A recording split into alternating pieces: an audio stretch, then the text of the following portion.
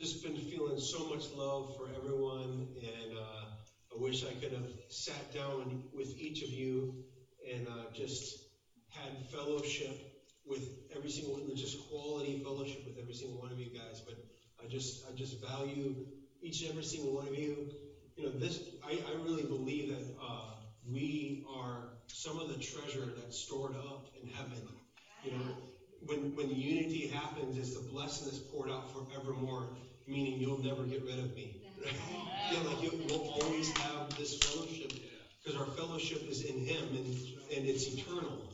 And so, just to give you a great vision of that, like what the koinonia that we share at the feast is it's like partaking in the eternal. It's filling something that's in the inside of you that says, yeah, this is right. I was created for this fellowship. And we have fellowship because we have fellowship with Him. Right? So all that to say, I just value you guys. You are worth the blood of Jesus. And it's so amazing to see you, and you're beautiful people. So glory to the Lord. Jesus, we just dedicate this time to you, Lord.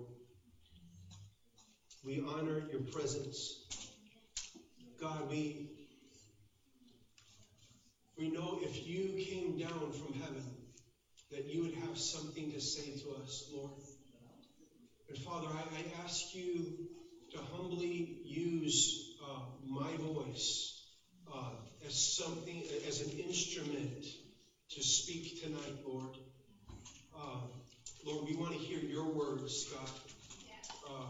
We want to be moved by your heart. God, we want the implanted word that yields the harvest of righteousness. God, that we would yield a harvest in heaven and on earth, Lord. So, Father, all glory to you, Lord. Be glorified in our gathering, God. Be honored, Lord. Give us eyes to see and ears to hear what the Spirit is saying to your church. God, you are speaking. God, we open our eyes. We open our ears. God, you give grace to the humble. So we get down low and we become dependent, saying, give us this day our daily bread. Thank you, Jesus. Thank you, Lord. Amen. Amen. Amen. So, before I go into preach mode, like my wife always rebukes me because I know I have to give a real update because we're really missionaries in the field. And there's a number of you that are our partners that have sent us. And so I just want to encourage you, your guys' hearts, stir your hearts to love and good works as I just share my life and what we're doing in the field. And then I'll go into, like, I got layers to this thing. I'll share an update, and then I feel like I got a prophetic word, and then an exhortation at the end. So we'll see how it goes. But how do I bring this up? Just click it forward. See, I'm still an old soul. Click it forward.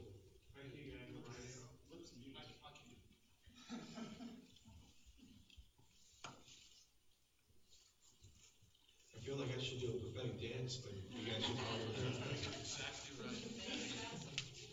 That's right.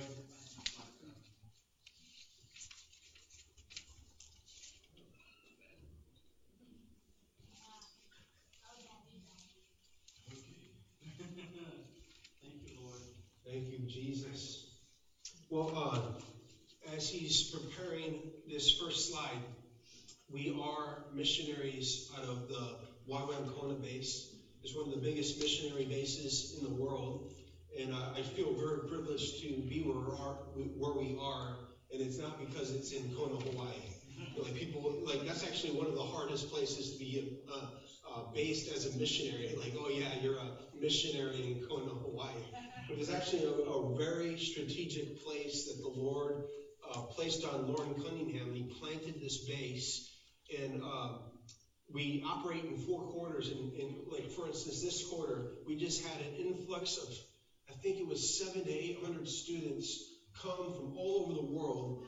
And this is not just young people. It's not, it's called Youth with a Mission, but this is cross-generational, cross-denominational, cross-cultural. And so these are people from all over the world, all different backgrounds. And there's even a couple DTSs that, it's like 40s and up. I think, like, I've seen people in their 70s give their lives to missions, be trained and give their lives to missions.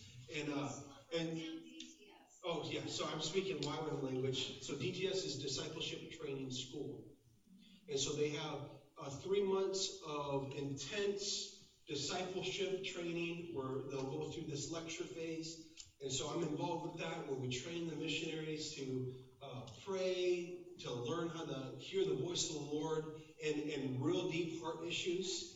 And then we send them out into the nation and say, okay, now go and preach the gospel and multiply. And God just shows up in great, amazing ways. And so I'm a part of a team, a long-term team called End Bible Poverty Now. You guys can say it with me. End Bible Poverty Now. And when you're saying now, we're supposed to hit something like an urgency. End Bible Poverty Now. Now, so there's over 2,000 languages that don't have this. And I want that sobriety to hit your heart. We have this Bible that's an illustration. And I love giving it to people. And I'll say, okay, look up Matthew 3:16. Or John 3:16. Matthew 3:16. This is also a good verse. There's a ton of them in there, Karen. John 3:16, and they open it and they're surprised because the entire Bible was blank. And I say, could you imagine if this is your reality? This is the reality of 2,000 languages in the earth where they have no textual scripture given in their mother tongue or oral scripture given in their mother tongue. It's one of the, I believe it's one of the greatest injustices in our day. Where in Matthew 9 it says that Jesus looked over the crowd of people, and he looked over them with compassion because they were like sheep without a shepherd. Right. And there remains a people on earth today that are like sheep without the shepherd of his word. We have grown up in our culture with generations of this. We can go a couple miles and go to our local Christian bookstore and get, or Walmart, and get books and commentaries on this. It's like we have a buffet, and to be honest with you, we take it so for granted. But could you imagine growing up in a tribe where you have no access to the very answer, what we call the very answer to everyone's soul?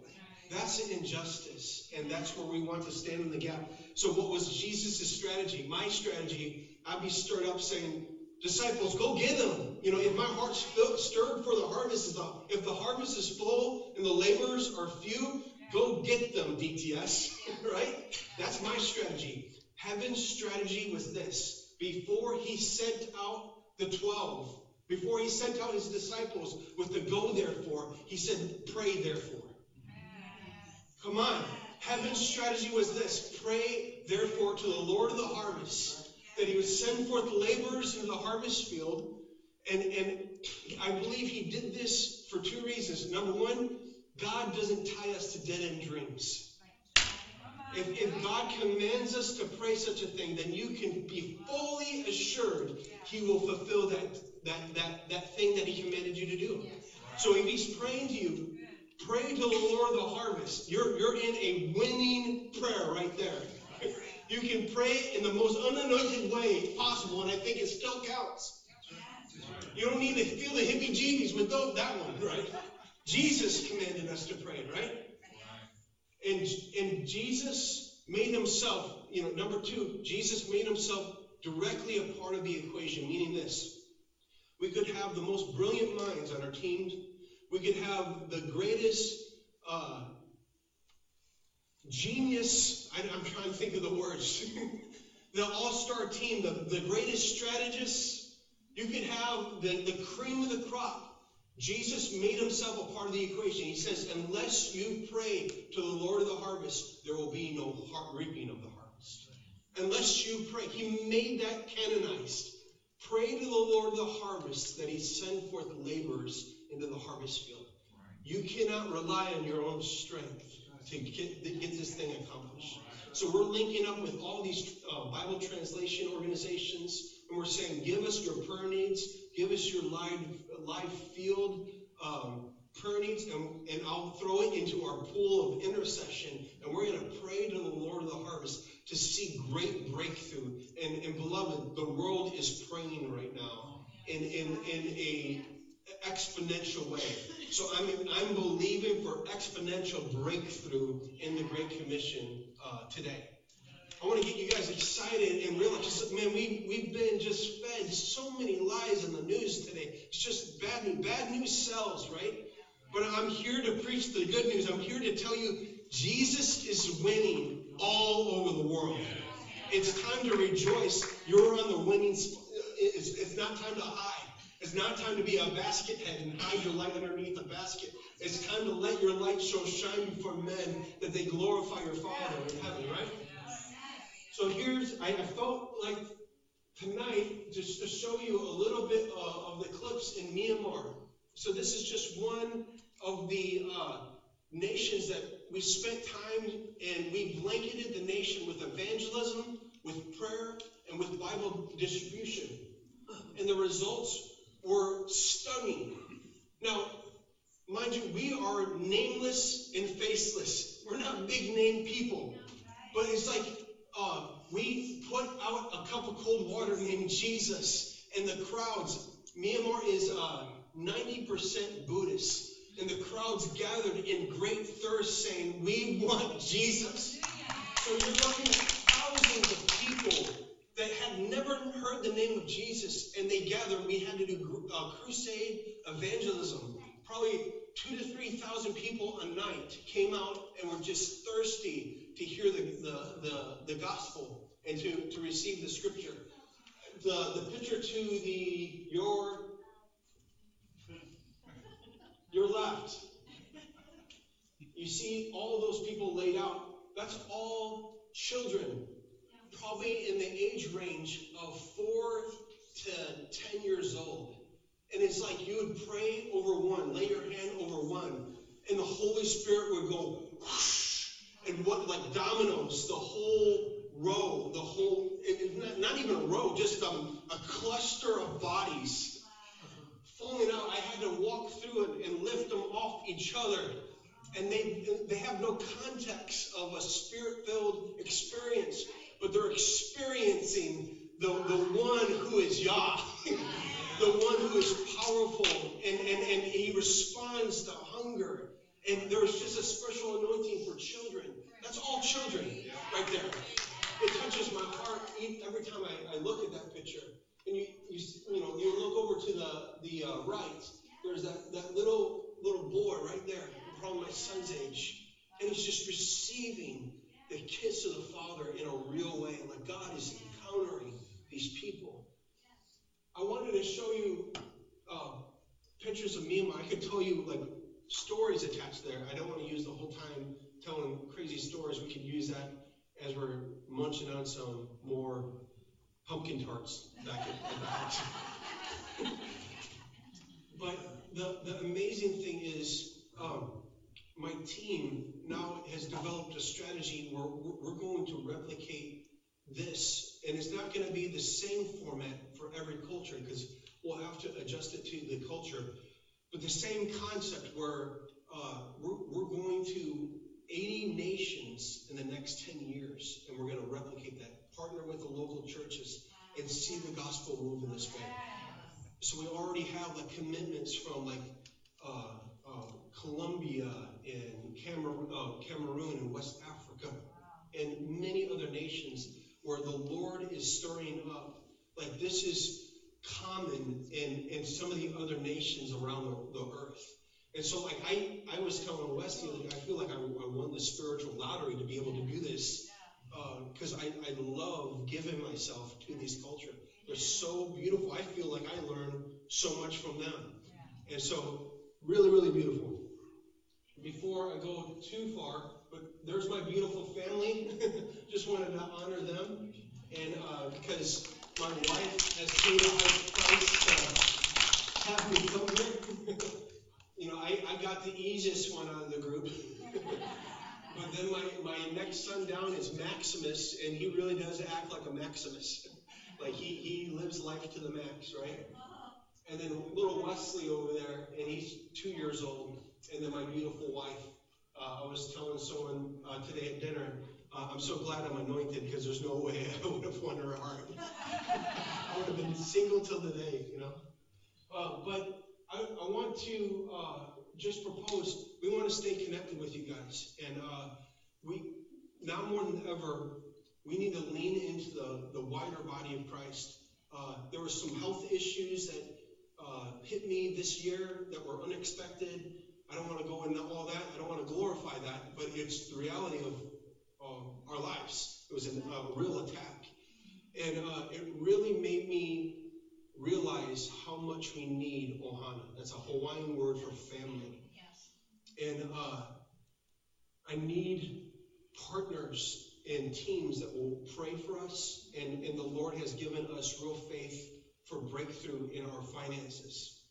And so we're about 25%, just about 25% in our monthly budget. And we want you guys to prayerfully consider coming on board as a team for us, because we need a team that would send us forward so we can continue to do the work that God has called us to do. And so if you pull up that QR code, it will bring up a sign-up list. Some of you have already signed up for our newsletter. Thank you. But the newsletter comes out probably every other month, so we try not to spam. I hate spam.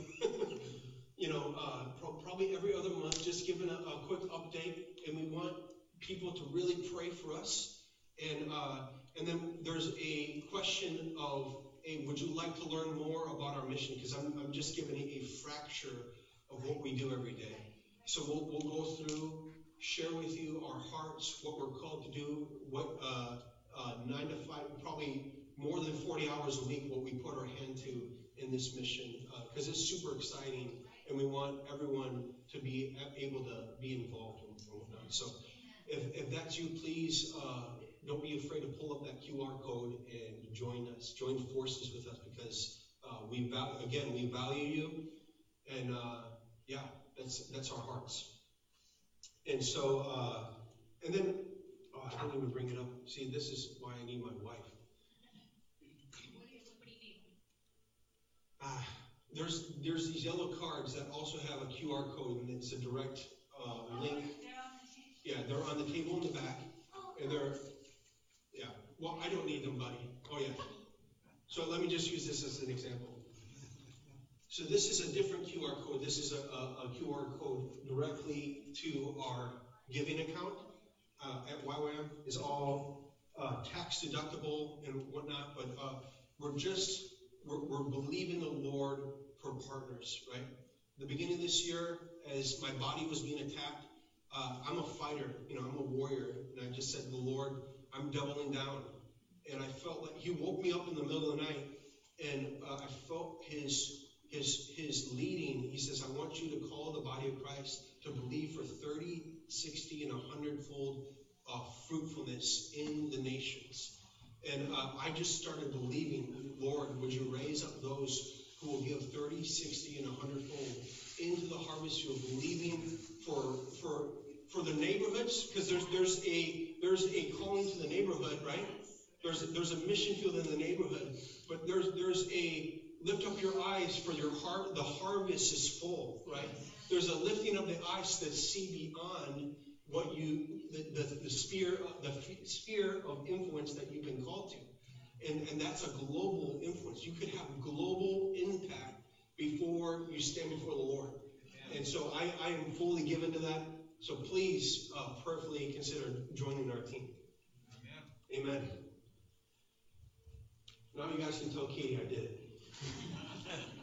We have 130 missionaries that we support our church. Yeah, amen. That's awesome. And I want more missionaries to be supported and sent and activated. Amen. So it's funny because as you prepare for the Feast of Tabernacles, I feel like the Lord gives you like an onslaught of words leading up, probably months leading up to Tabernacles. I don't know if anyone else has the same experience, but I probably shifted my word and transformed the word I felt like the Lord was giving me until like last night or maybe even this morning. And really the first thing I feel like it is a prophetic word. And it's a moment in time I feel like we're in right now. I just want to submit it to you, and you guys can weigh it. But the title of this feast is the Holy Crossing. And, it's a prophetic statement talking about Israel crossing over into the Promised Land. Yeah. In Deuteronomy 29, it talks that Moses was commanded by the Lord to renew covenant with the Lord, that Israel was to renew covenant with the Lord. Right. And it was this holy time and season where they were commanded to reflect upon the signs and the wonders that led them to this point. Right.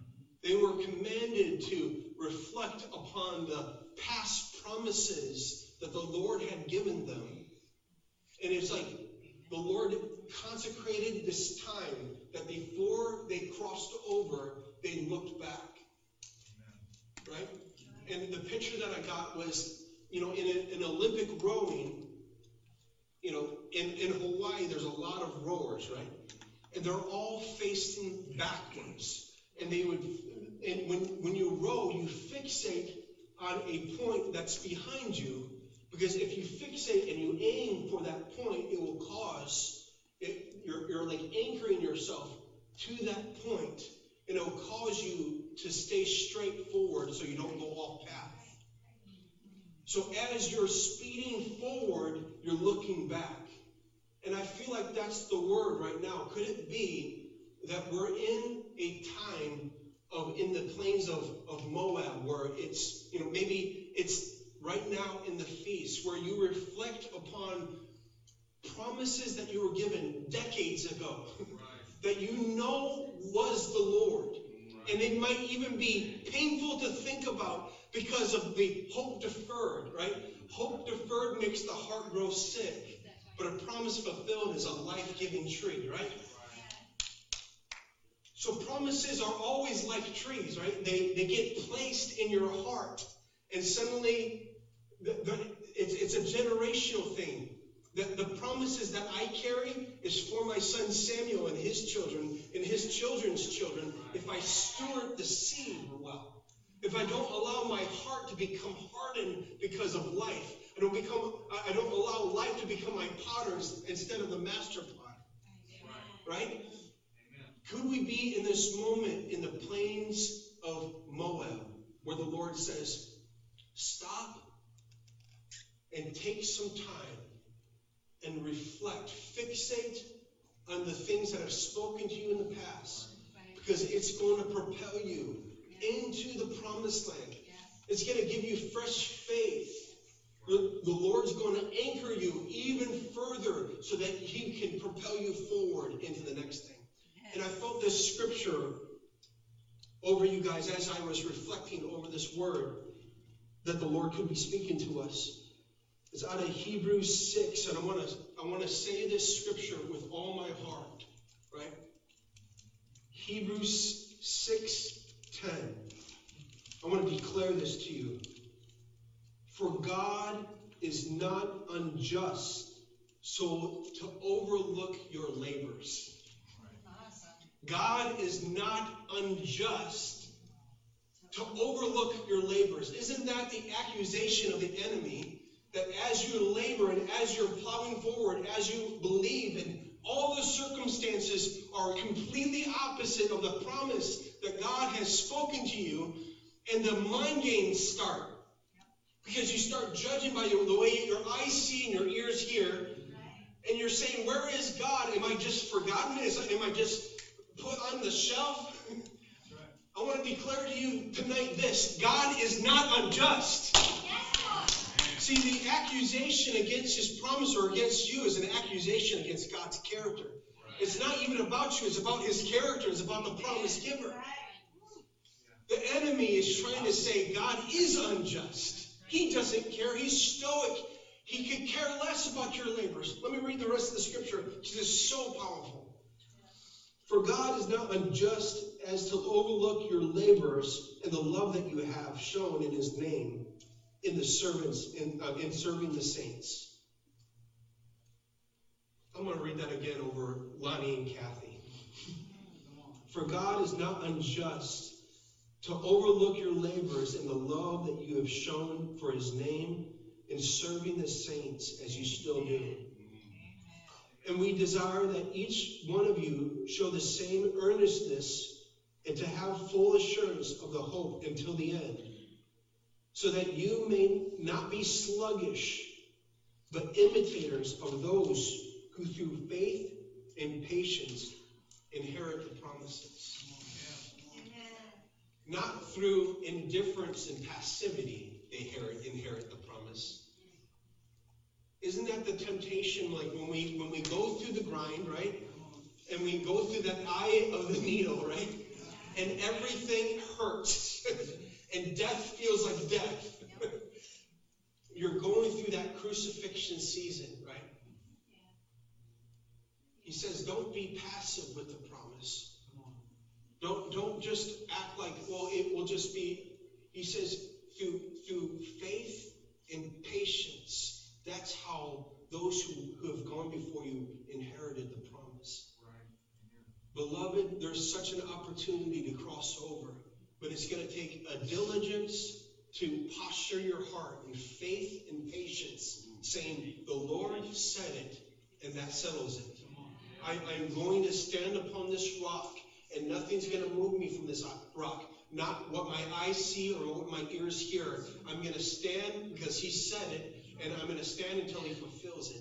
That is the persevering faith that inherits the promise. So, Father, right now, God, if this word is from you, Lord, we fully receive this, and we ask you for grace to fulfill this, Lord. We can't do this without you, Lord, so we lean into you, God, that this next year will be a year of aiming backwards, moving forwards, God, that we would believe that these decade-old promises would be fulfilled, that Vermont would have awakening sweeping across her streets, God. It doesn't matter what political position she's in.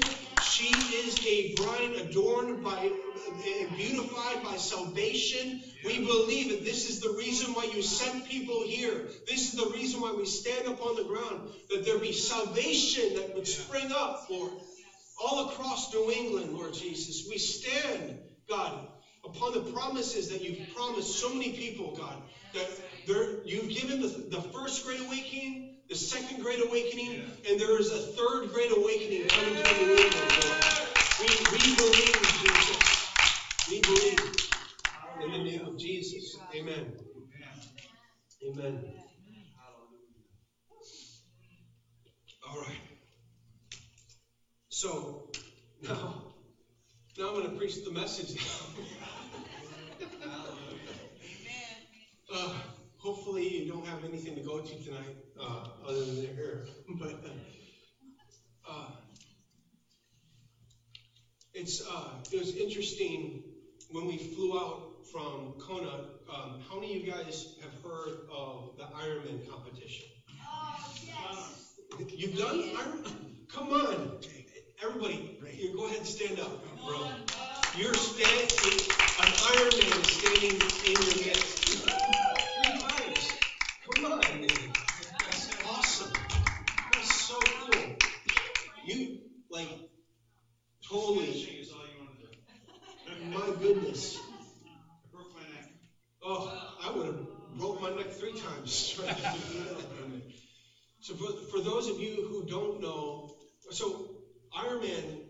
goes right by our house. The world competition is in Kona, Hawaii. So our little island has people from all over the world fly in, and they do this triathlon, and the cyclists go right through the streets. It's crazy. Literally, our whole street's shut down, and we see these people cycle by. And I have a video of my youngest son, like, cheering for them. Woo! Ironman! And, no, I'm not going to do it. So that's the World Championship. This is the World Championship in Kona. But there are hundreds of other Ironmans, same distance, all over the world. Yeah. So let me just share with you this stat, and it could have changed since you've done it or one, but I just took this from the internet. So the Ironman triathlon is a 4.5 mile swim. 2.5. 2.5? 2.5? Or how about you just? It starts with a swim, 2.5 miles. You have 2 hours and 10 minutes to finish the swim, or you're done. If you finish the swim in time, you get out of the water, you run to the transition tank, you change into your bike kit, and then you have a 112-mile bike ride. Wow. Depending on the venue you're at, Ironman Lake Placid and Mont Tremblant, it's usually mountainous. And you have a cumulative time frame of from the swim to the end of the bike of 10 hours. You have to finish in under 10 hours or you're done. If you are fortunate enough to finish in under 10 hours, then you get to change into your running kit and run 26.2 miles, which is Boston Marathon, which is a full marathon. The entire thing, you have to be under 17 hours. The World Championship in Kona is the World Championship. In order to get into Kona, I did Ironman Lake Placid. I would need to be in the top 3 of my age group in order to even have a chance at that. So I want to ask you a question. This is totally a setup from the Lord. So I'm glad I scrambled and I just landed on the one that the Ironman is. You can't make this up, guys. So I want to ask you a question, an interview style. So after your first race, how did you feel? Honestly, I mean, I know that everything that Ironman is a year of preparation. Yeah. It is something that, I took lightly. I entered it a year ahead. You plunk $800 down a year ahead of time, hoping to God that you're going to be able to complete all the training. Because you're talking about 30 hours a week of training. It's like full time. So really quick, when I finished, just so I don't keep everybody till midnight, because I can preach when long. I finished, I was just completely anticlimactic. Yeah. Were you sore? Like, were you just rubber? Look, you finish. I'm just picturing myself like dragging across. You finish in the Olympic speed skating over where the 1980 team beat the Russians. Wow. Right? And it's really emotional. It's like super. I was just like completely drained. Okay. Completely drained. Yeah. But I did know that I finished only because of God's will. Yeah. Right? So God is the only reason. Seriously, I have so much respect that I just am overjoyed that there's an Ironman amongst us. Because we literally left in the eye of the storm where there was a race, there was a race on Thursday, we left on Friday, and there was another race on Saturday. So we wouldn't have gotten to the airport if our flight wasn't on Friday. So we left in the eye of the storm of Ironman, and I just couldn't help but think, man, this is a race amongst the race, the races in the world, and what an incredible feat that would be to be able to accomplish this, just to complete an Ironman. And I couldn't help but think of the scripture. This is it lines up so well. 1 Corinthians 9:24. Don't you know that in a race all runners run, but only one gets the prize? Run in such a way as to get the prize. Everyone who competes in the games goes on into strict training, just like Brother said. They do it to get a crown that will not last, but we do it to get a crown that will last forever. Therefore, I do not run like someone running aimlessly. Come on, fixating, right? fixating on the prize. I do not box like one who beats the air, nor do I strike a blow to I strike a blow to my body and make it a slave, so that after I preach to others, that I myself would not be disqualified for the prize. So Paul says there's a triathlon set before us in the Spirit, whether you know it or not, that our Christian walk is not just a every Sunday do your punch card, or every tabernacles, like do your punch card. There's a race that's been set before every believer, whether you know it or not. Paul is giving this illustration, just like Brother said, there's a training that we put ourselves through. But I want to give you a little twist. In my Christian walk, the only thing I've proven is that I don't have what it takes. That no matter how hard I try, and I am very stubborn, that I have failed time and time and time and time and time again. I was an amateur boxer in high school. And so when I had a radical experience with the Lord, where the Lord baptized me for 10 hours, and it just radically changed my life. So I pictured my walk with Jesus like a boxing ring. And it was like I was so grateful for what he did, and he encountered me. He responded to my heart. I cried out to him when I was drunk at a party, and the Lord responded to me and changed my life forever. So I was like forever indebted to the Lord. So it was like I said, Lord, you go in my corner. I got this guy. I got the enemy, right? Only to prove that I'm a good faller and failure. I'm a son, but I have fallen. So I have repeated patterns in my life that no matter how strong my blow was, I'd fall. And I'd get back up and I say, Lord, I promise I won't do that again. Okay, here I go. Boom! 1, 2, 3. No pain. I had this email, no pain fighter, right? It was from Rocky. No pain, Rocky. No pain. No pain, Rocky. No pain. No pain, Mick. Right? I'm a big Rocky fan. No pain. Fall. Rise again. Fall. Rise again. Fall. Fall. Fall. Fall. Fall. Fall. Fall. Fall.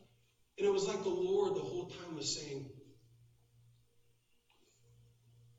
you want me to get him? you want me to fight this battle? And I'm like, Lord, I got this. Like, you did enough. You were crucified. I have to walk with my most holy foot forward. I have to prove to you, like, I got what it takes. Okay. Boom. There's an interesting psalm. Psalm 102 is one of my favorite psalms. It's not really that romantic, but Psalms 102, 23, it says, in the course of my life, he broke my strength. In the course of my life, he broke my strength. I want to read you this poem. We're going on this ride, triathlon here, guys. It's called When God Wants to Thrill a Man. When God wants to drill a man, to thrill a man, to skill a man, and this goes for women. When we say Iron Man, Iron Women too. Like that's all about universal. I gotta be careful with whatever. When God wants to drill a man, to thrill a man, to skill a man, when God wants to mold a man, to play the noblest part, when he yearns with all his heart to create so great and bold a man that the world shall be amazed, watch his method, watch his ways, how he ruthlessly perfects who he royally elects. how he hammers and hurts him, with mighty blows converts him, how he bends but never breaks, when his good he undertakes, how he uses whom he chooses, and with every purpose fuses him, by every act induces him to try his splendor out. God knows what he's all about. What an intense. Right now you guys are thinking, are you sure you want him to preach the rest of this message? I remember when God broke my strength in the course of my life. I'm going to be just straight up with you guys, because I don't like being any other way. I had a massive addiction to pornography that I took the baggage into my relationship with the Lord. And I wish, no, I don't. The Lord molded me through it. He broke my strength. He showed me what the gospel was really all about. And it's not that you have enough muscle to become holy. In fact, the only righteousness that we're able to produce is self-righteousness. Can I say that again? The only righteousness that you're able to produce is self-righteousness. But when we yield to the implanted word, Wes, suddenly there's a harvest of righteousness that we did not birth ourselves, but it's Christ in me. Apart from me, you can do nothing. Jesus says in the same passage of Scripture, but grafted in the vine, you become a fruitful vine that glorifies the Father. My Father's glorified by this, Jesus said. That when you are leaning into me and dependent upon me and are fruitful, that you know where the fruit comes from. I'm not interested in religious games and walking with my most holy foot forward. I'd rather stretch out my withered hand and be healed for real. You know, I'd rather, come on, like be a man of no reputation and I'm known at the throne. And I'm known by his voice. I'm known in his heart, right? So I was walking with him with this thing, right? And this thing would continue to knock me down. And I hated it. I can truly say I hated it. Because I knew that I wanted to walk upright with the Lord. But this thing had me on its leash. And it broke me. Because I realized I had, years went by where I realized, God, I don't have what it takes. I can't beat this thing, Lord. I'm weak. And the Lord visited me in 3 different ways. The first one was very simple. The Lord, in a worship service, I was on my knees and I just was feeling dirty before him because I just had messed up. And the Lord brought up my memory of when I encountered his Holy Spirit, when I was sovereignly baptized in his Holy Spirit. And he asked me this simple question, Seth, what qualified you then? I said, absolutely nothing. He says, so what qualifies you now? He says, my love is unconditional. My love is called unconditional for a reason. It's without conditions, without strings, without reservation, without boundaries. What we call boundaries, like God, it doesn't even make sense to the love of God, the boundary lines that we draw for one another. Right? His love is boundless. And then I had another experience. Is this okay, guys, if I'm this real? Right? Had this other experience where I was a youth pastor at the time. And I was living at the pastor's house. And I had this addiction, right? And just really kept it to my I kept it to like an accountability partner. But just wrestling through this, and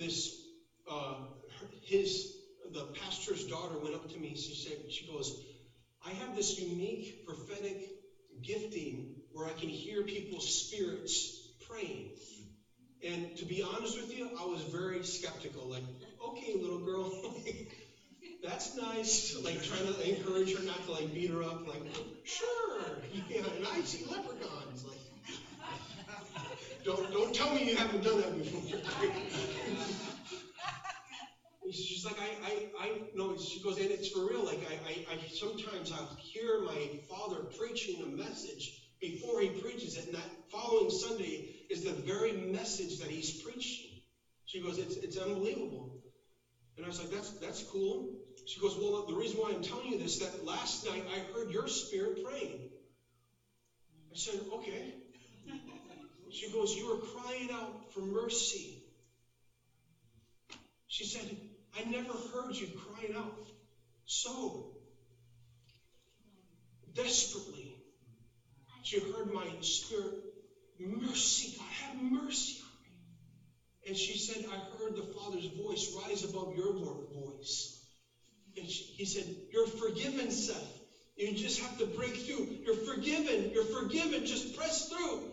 And my voice would rise above his. Have mercy, God. Have mercy. Lord, have mercy. You're forgiven, Seth. You're forgiven. And it would go on for a while until the Father's voice fully broke through.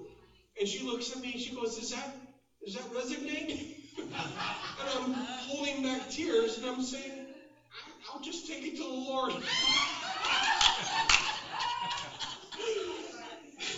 Shoot, God. I found a corner and just wept. Like the Lord was speaking right through her.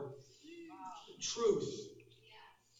See, it's truth that sets us free. Sometimes we take a habitual problem that we think a prayer line can solve when you just need to believe differently, right?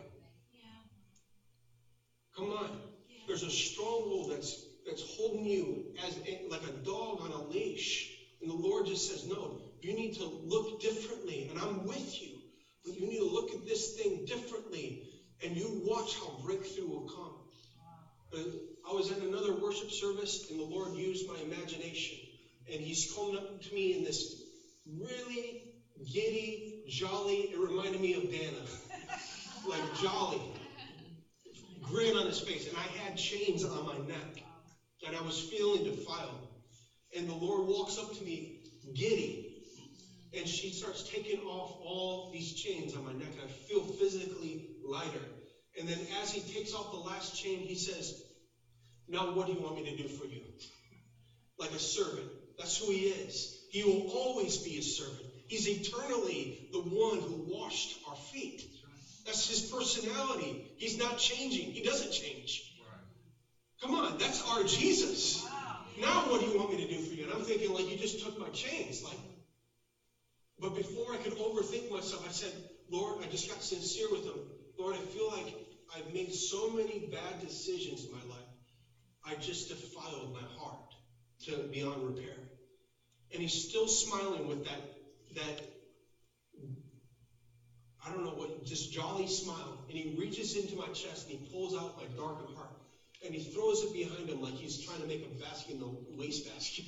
Throws it behind him and he takes out his heart. And it was the sacred heart of Jesus, burning heart of Jesus. And he puts it in my chest.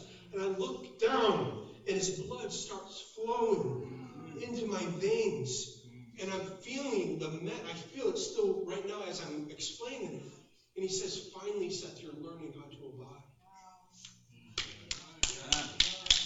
I remember when the Lord broke my strength in the course of my life. Beloved, I stand before you a man that's been clean and free from pornography for the last 12 years. Yeah. Clean. I'm not talking mess-ups. I'm talking holy, broken. The Lord set me free, and it's not something that I accomplished. It's not a 12-step program that I did. It was me leaning into my beloved and believing what he said about me.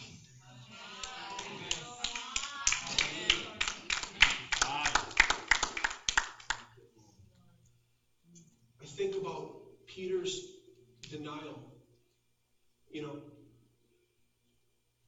and just what that did every preacher feels like they could be Peter, right? Because we're all that guy. But Peter, passionate and sincere, as Jesus is at the Last Supper, and he says, I'll tell you the truth, one of you is going to betray me. And he's the first one to pipe up. I believe the man, Peter, was fully sincere when he said this. Not I, Lord. I would die for you. And Jesus looked at him straight in the eye. He says, I tell you, Peter, this very night, not next week, not next month. He says, I tell you the truth, this very night, Peter, you're going to deny me 3 times. Peter's like, there's no way. There's no way. I've already made up my mind. I could have left you and the whole multitude left you, Jesus. I've made up my mind. But the hour of darkness came on them all. I believe that hour was so demonic, filled the air, like you go through a city that has a stronghold, and Jesus said it was the hour of darkness, right? And he's at the fire, and he sees how they've beaten his Messiah, his Savior. He's beaten beyond recognition. He's seen every blow. And suddenly, someone pops out of nowhere. Aren't you that one with the Galilean? No, I don't know him. Yeah, I've seen you with him. You're one of them. Your accent, it betrays you. Not me. And a little girl breaks Peter. Yeah, you are one of those guys. And the scripture says he starts cursing. It says, I've never known the guy. And at that very moment, one of the gospels says he locked eyes with Jesus' beaten face. And the rooster crowed. Could you imagine? No, say no. Could you imagine what that did to Peter's heart? When he realized, I did it. The rooster crowed, and I completely failed. Peter was one of the people that stood around. He heard firsthand, if you deny me before man, I'm going to deny you before the Father. He heard it firsthand. He didn't read it in the scripture. He heard it firsthand. He knew the word was written upon his heart. So he ran away weeping in utter defeat, realizing that even as Jesus gave him a prophetic word, warning him that he was going to fail 3 times. But the completion of that scripture is, but Peter, I am praying for you. There is a great intercessor in heaven right now at the right hand of the Father that is interceding for the saints. But be of good cheer, Peter. I am praying for you.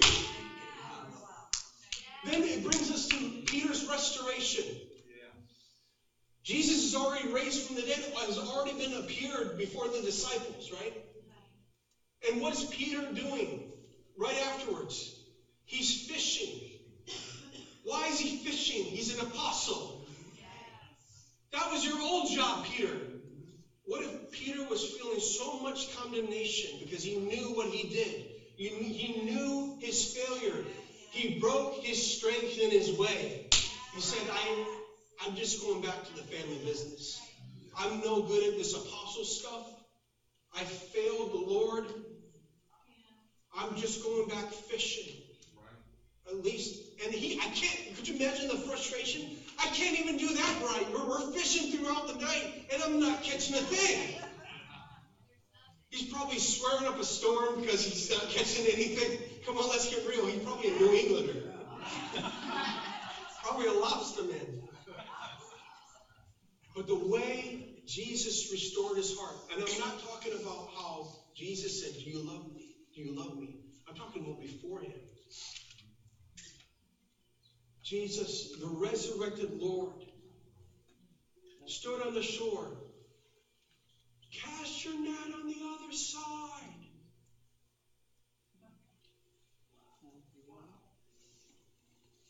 Suddenly you can't pull in. It says that the fish were literally sinking the boat. Do you know the only other time in Scripture that happens? The moment that Peter was called to be an apostle. Jesus did the same exact miracle from the moment Peter was called to his restoration. You know what the message is there? Peter, I haven't forgotten who you are, Peter.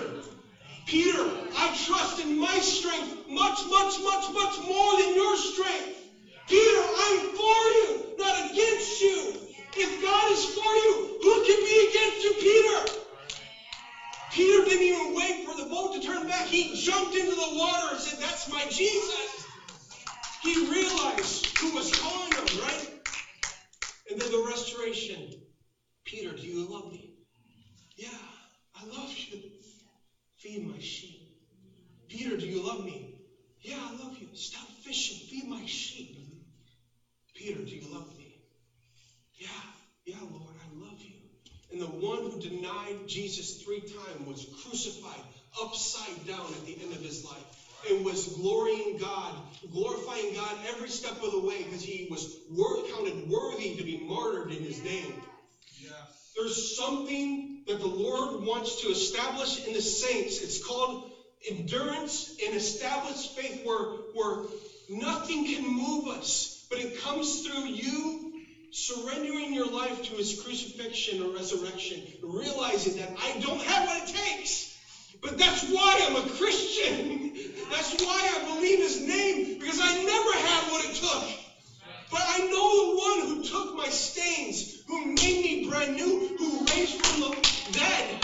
And now, because he raised from the dead, I've been made brand new. I'm a new creation in Christ Jesus. I became what I could never become on my own, because he has been raised from the dead. That's the gospel. That's the power of the gospel. So I want to propose to you guys tonight something that, what does it take to be an Ironman in the Spirit? What does it take to compete in this race? I want to show you guys a video that I believe to clicks. John, you're not going to want to miss this. Okay.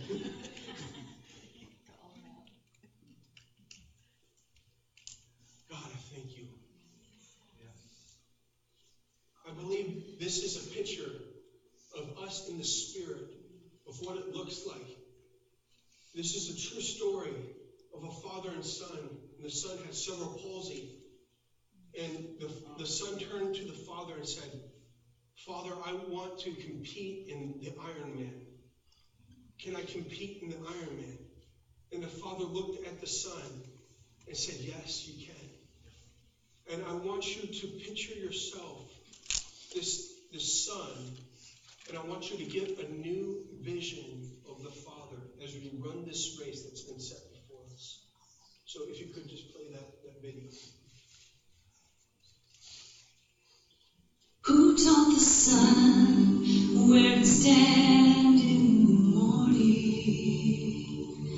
And who told the ocean you can only come this far? And who showed the moon where to hide till evening? Whose words alone can catch a falling star? Well, I know my Redeemer lives. I know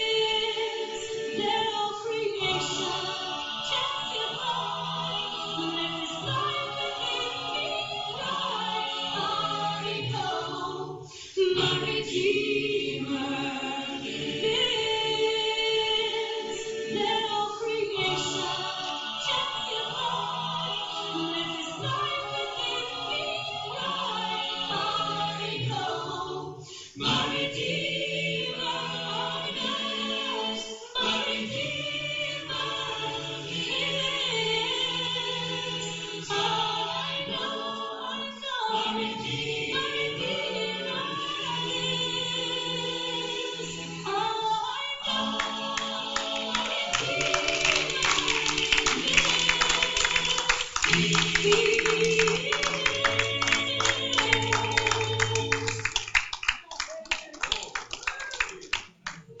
you, Lord. I believe that's the picture that we have to have, right? So just three practicals really quick. I'm only gonna go through this really quickly, but what does it look like practically? It looks like surrendering, a lifestyle of surrender. Stop trying to make your dead man a little bit better and just die already. You know, it says that whoever seeks to save his life will lose it, but whoever loses his life for my sake will gain it forevermore, right? And that's not just a one-time deal, that's a lifestyle of, see, Jesus in Philippians 2, promotion looked like crucifixion. It said that he didn't consider it robbery to be robbed from the equality with God. He stepped down, he robed himself with flesh, became a man, even to the point of death on a cross. What? God highly favored him, raised him up, is seated in heavenly places, that every knee shall bow and every tongue confess. So he's been given a name above every name. The absolute glorification. Why? Because he chose to do it the Father's way. Right. He depended on the Father. That's right. Into your hands I commit my spirit. Yeah. Surrender, surround, get vulnerable with trusted friends that are going after the same Jesus that you are. Yes. Not the Jesus that gossips and that makes excuses. Surround yourself, get vulnerable, and believe. Surrender your own conclusion of yourself and believe what the Lord has done in the gospel. Something has happened. Either Jesus is real and he really did come down, he really was crucified, and he really was raised from the dead, or else we're wasting our time. It's good odds, and I'm betting on Jesus. Right? And so, who am I now that Christ has come? I'm not a worm saved by grace. I'm a son, but I have to surrender my conclusion. In my cycle of addiction, I was calling myself a worm, thinking that was the more holy thing to do, right? When it was just religious and there was no power in that. But when I bought into the Father's love, suddenly his love fed the place that I was feeding it, and the sin was broken. So sometimes humility is surrendering belief systems that we've always believed in and saying, Lord, what are you saying? And how can I look at this differently through your eyes, through the scripture? Beloved, we have this race set before us, and we must run well. And I don't care how bad the world is getting. It's no excuse, right? We still have the race that's been set before us.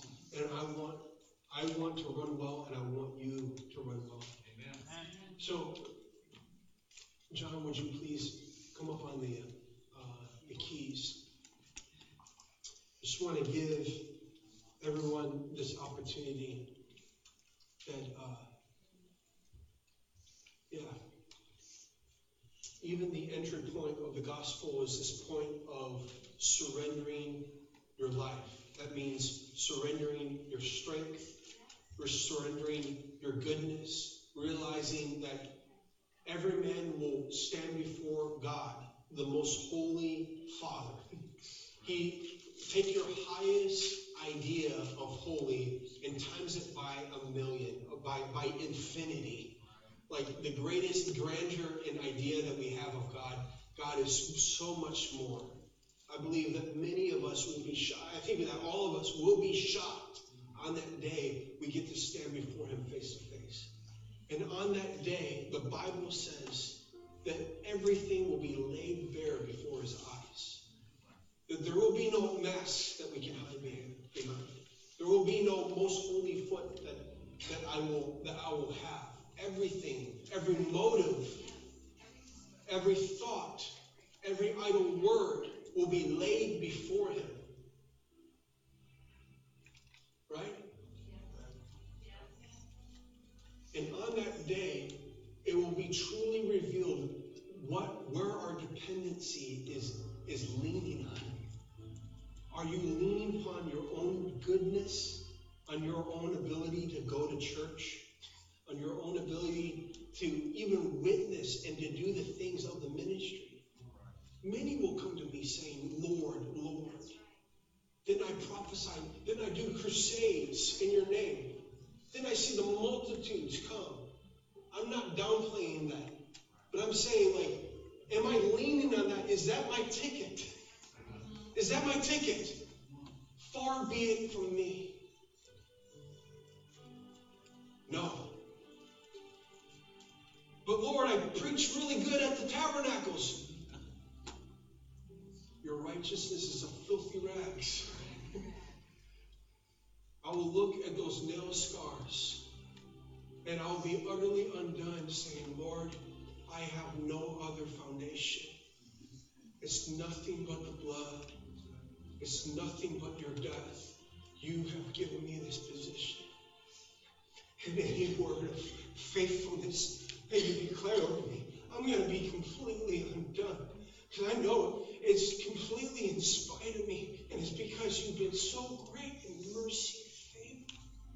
Because I know what my deeds deserve. But I'm leaning on something greater than myself. I didn't have what it took. I never had what it took. I'm leaning on your Son, Lord. He says that that's enough, son. Come enter into your reward. Come enter into eternal bliss.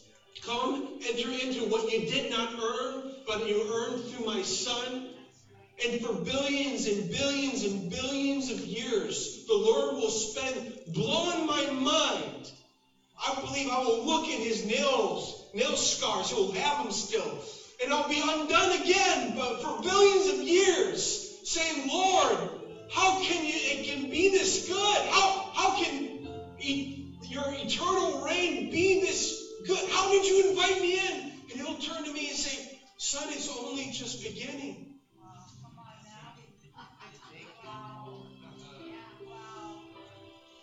But there's another reality that many will face, where they lean on something else, and it's idol. It's an idol. It's not God, and it's not what God provided. There's a parable about a wedding feast. It says the invitation was there was invitations that were set out, and the initial invites did not come, so he went to the highways and the byways, and he invited those who seemed unworthy. And there was this one individual, and he said, who let this one in that wasn't dressed in the wedding garments? And he said, cast them out.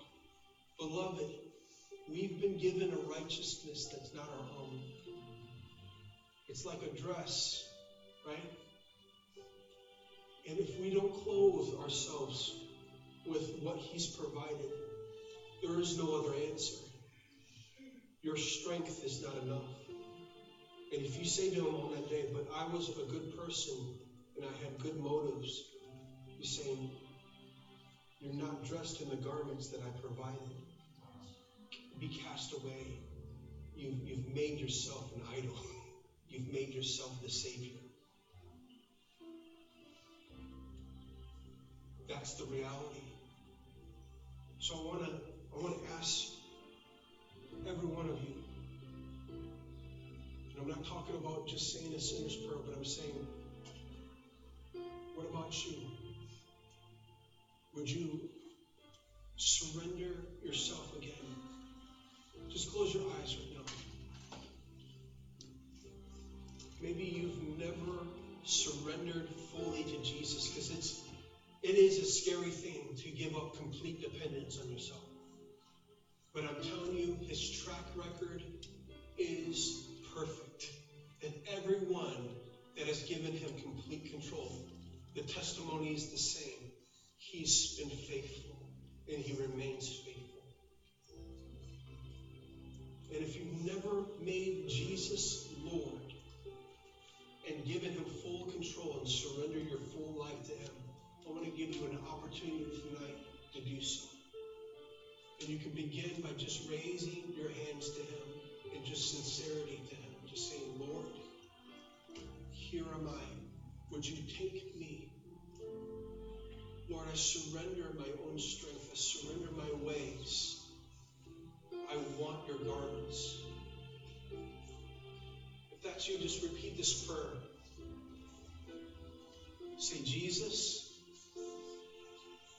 Go ahead and say it out loud. Jesus, I give you my life. I give you my strength. I give you my mind. I give you my sin in exchange for your life, in exchange for your lordship. Lord, purify me by your blood and by the death of your Son, and raise me to newness of life. Make me a new creation, because your Son was raised.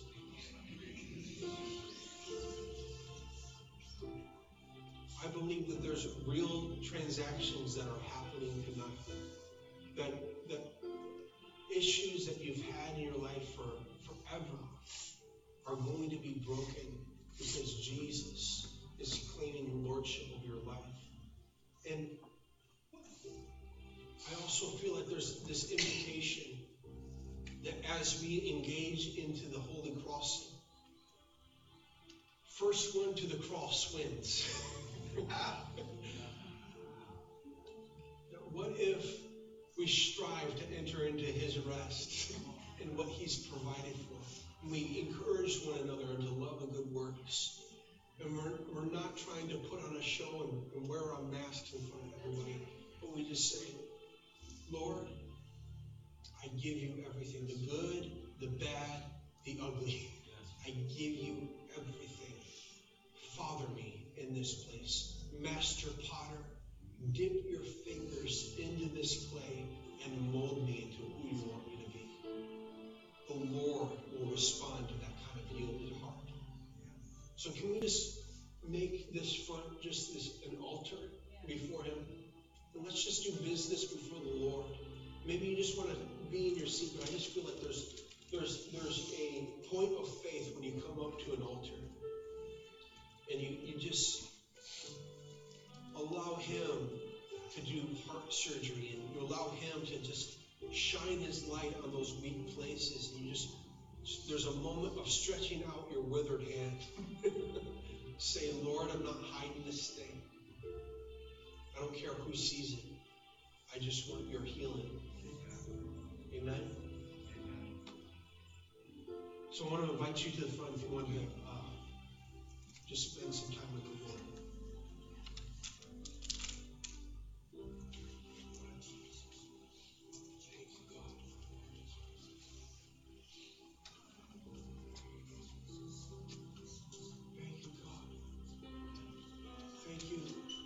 Thank you, Lord, for making us true Iron Men.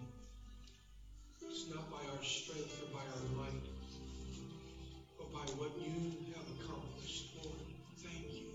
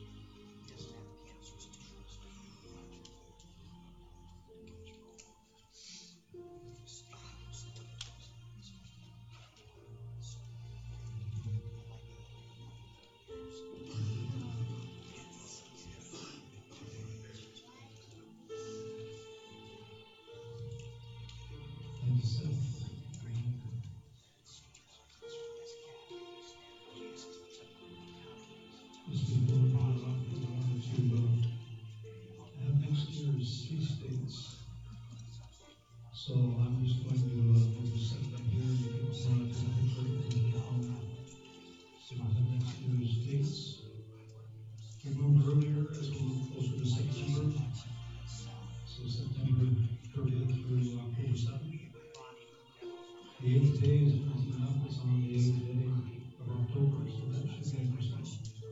The 8th day on the 8th day. So, Father, thank you for your mercy.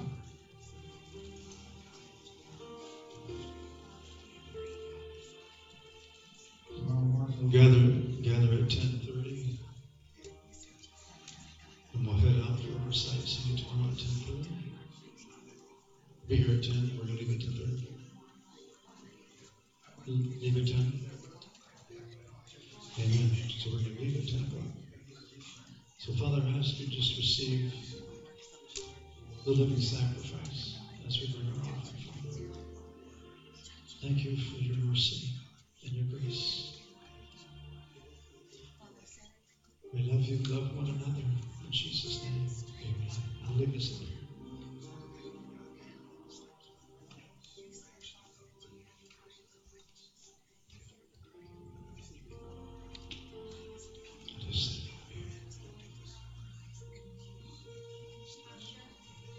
Yes.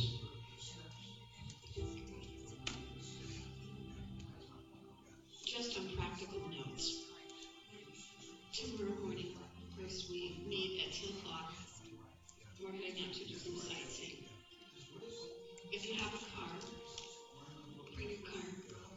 Because not everybody's going to fit in one van. And we'll caravan to where we're going. We're going to have some fun.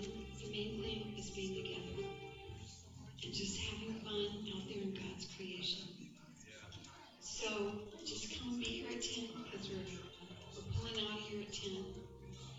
And if you want a coffee, already bring it with you. We're going to head out. We're first headed for the Vermont Country Store.